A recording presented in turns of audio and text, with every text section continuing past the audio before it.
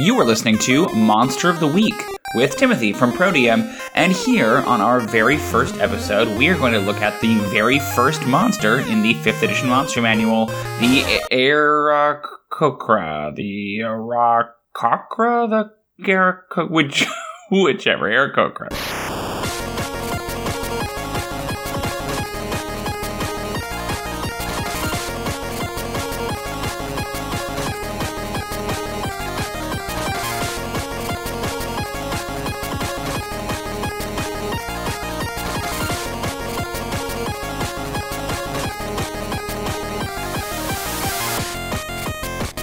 Since this is our very first episode, why don't we spend a minute talking about how we're going to structure these episodes.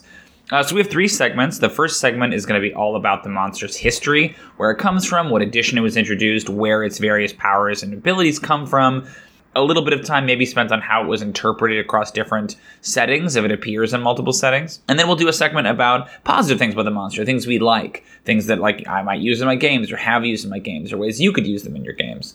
And then we'll do a last segment about, a little bit of criticism about the monster. Some things we don't like as much, things that either fall flat or aren't quite as interesting as they maybe could be. So 3 segments: history, positive, negative. But first, what is an Aarakocra? You can find the Aarakocra on page 12 of the Monster Manual. It is literally the first monster listed under A. They are basically bird-like humanoids that are native to the elemental plane of air. They are CR 1/4.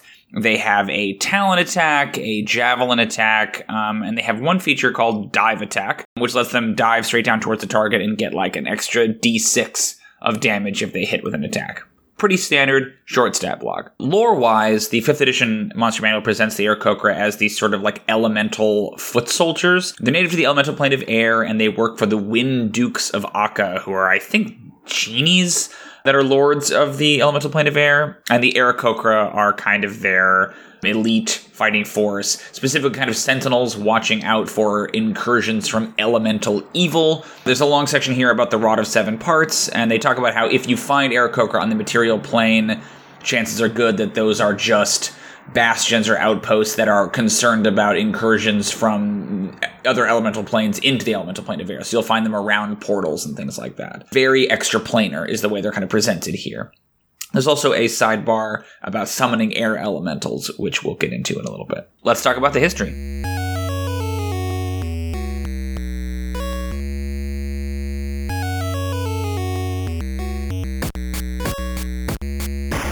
The Aarakocra actually go all the way back to AD&D 1st edition, if you can believe it, in the Fiend Folio, which I am looking at right now. They are the first entry, of course. It's that double A, right? And there is a huge amount of information about the Aarakocra here, and all of it is basically useless.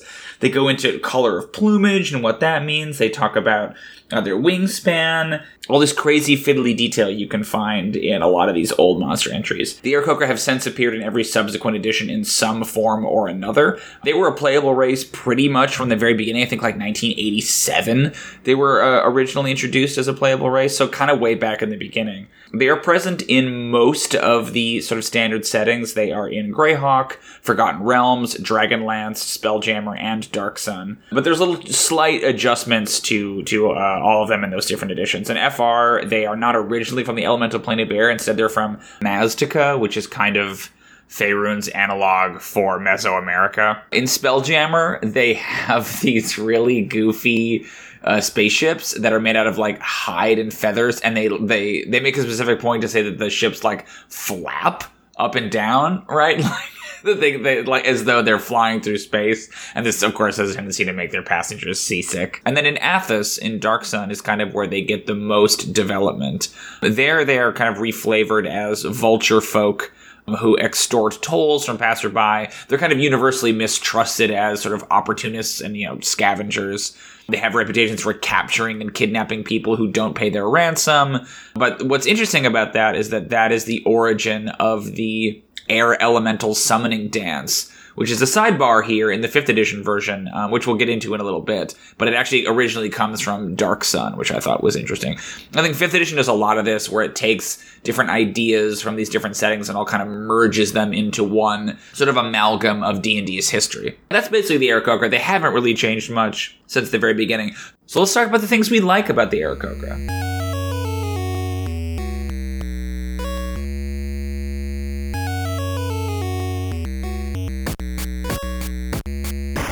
Mechanics-wise, there's not much here in the Aarakocra. They're a humanoid monster, and these tend to be pretty basic in terms of they have an attack, usually a melee attack and a ranged attack. They do have dive attack, which I think is fine and interesting, and it's very historical too. That kind of goes all the way back to the beginning with the Aarakocra. There's a paragraph here in the lore that talks about how they have no concept of political borders or property ownership, and the value of gems, gold, and other precious materials seems to mean little to them. I like this idea a lot, that they don't really distinguish between what's valuable and what's not. In a pirate campaign I ran, actually, I kind of took this to an extreme. The Aarakocra in that setting I called them tax wings. They're more based on seagulls, and the notion was that they would swoop down onto passing ships and demand tribute from them, but they only ever wanted weird stuff like scissors or twine or buttons or whatever. They didn't really understand wealth, but they understood they should be taxing people who come through their waters. So I like playing with this idea that they're kind of magpie-like bird people that don't value the same things that we value.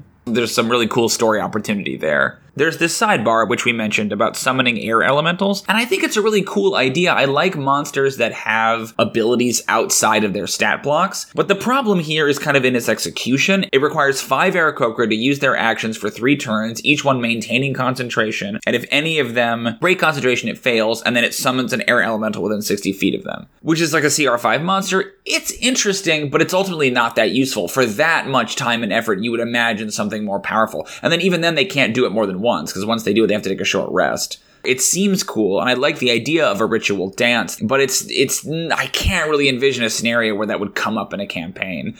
Tomb of Annihilation actually uses a similar thing where the Aarakocra and that adventure use their ritual dancing to grant the players the power of flight. So it could be something you could use as an inspiration to build out, like, what other kind of ritual dances do the Aarakocra do to give themselves kind of extraordinary abilities. That's kind of fertile ground, I think. And again, Monster Manual, you have 1 page, not a lot of space for that, but this particular example doesn't really feel all that useful to me. The other thing I really like is the notion of them not as playable characters is kind of cool. We'll talk about this more later, but here in the lore, they're really touted as the champions of the Wind Dukes who have specific orders. They feel kind of angelic, which I like, that they are sentient, they are a people, but they're so driven by this mission that they don't really come across in the same way as a dwarf or an elf. I really dig that flavor. It makes them feel a lot more like it reminds me of like Tolkien's giant eagles, right? Where they're a people, they're a culture, but they have this like divine mandate. So let's talk about the things that don't work so well.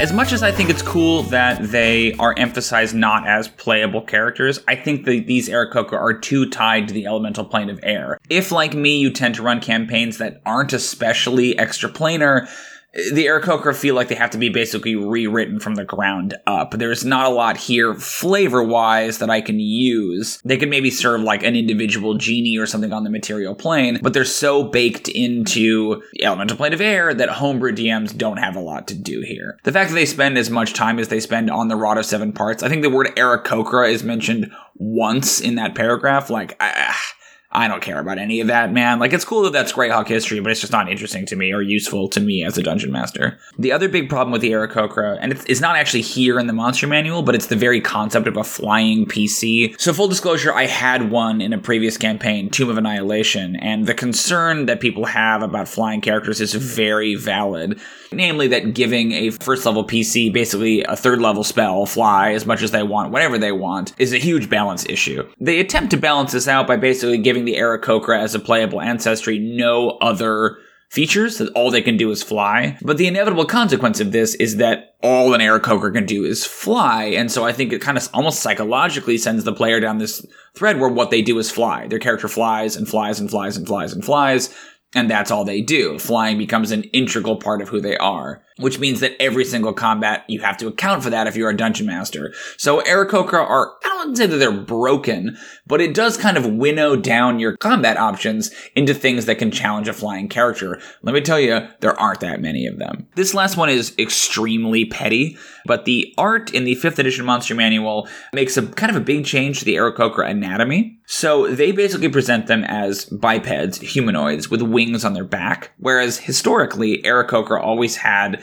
basically hands at the elbow joints of their wings. So this allowed them to basically tuck their wings behind them and then use their elbow hands, and they specifically say in the Fiend Folio, about as dexterously as a human can. And I think that's just more interesting. It limits them when they fly. They can't use their hands to do anything, right? If they can only use their feet. So I guess it's a little silly if you think about them trying to like throw javelins that way, but it felt more like a bird, right? It inherently made them feel more avian and less human. This is literally just a feathery human with wings on their back. I don't know. It kind of loses some of its weird charm by doing it that way. There's nothing in the text that prohibits your Aarakocra from looking like this, but it's suggested in the art, right? And I can't imagine an Aarakocra PC wanting to go back to having basically just two usable limbs when they're flying. Though, honestly, in retrospect, that might be a perfect way to balance that. If you have to use your hands to fly, then you can't cast spells, you can't really make attacks. Yeah, you can still fly, but it's balanced a little bit because it occupies both of your hands. So that might be an option, honestly.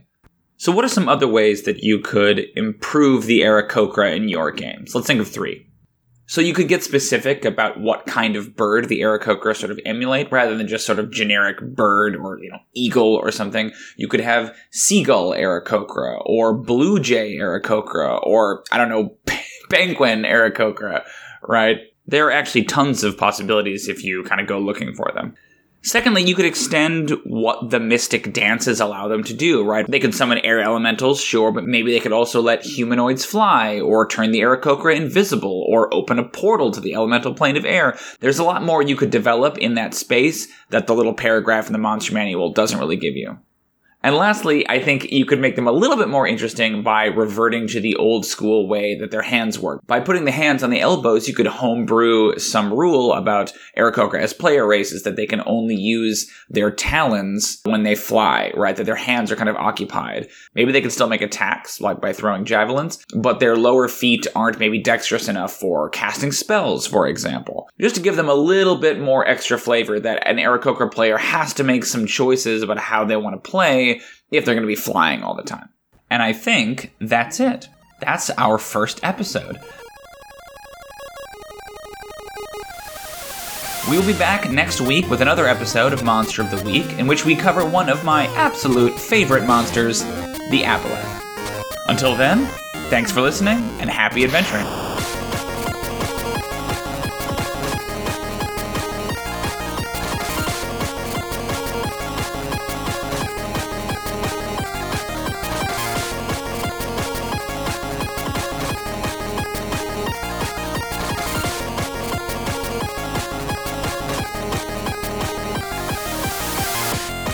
Monster of the Week is a ProDM production. You can follow us on Twitter and Instagram at XPWebSeries.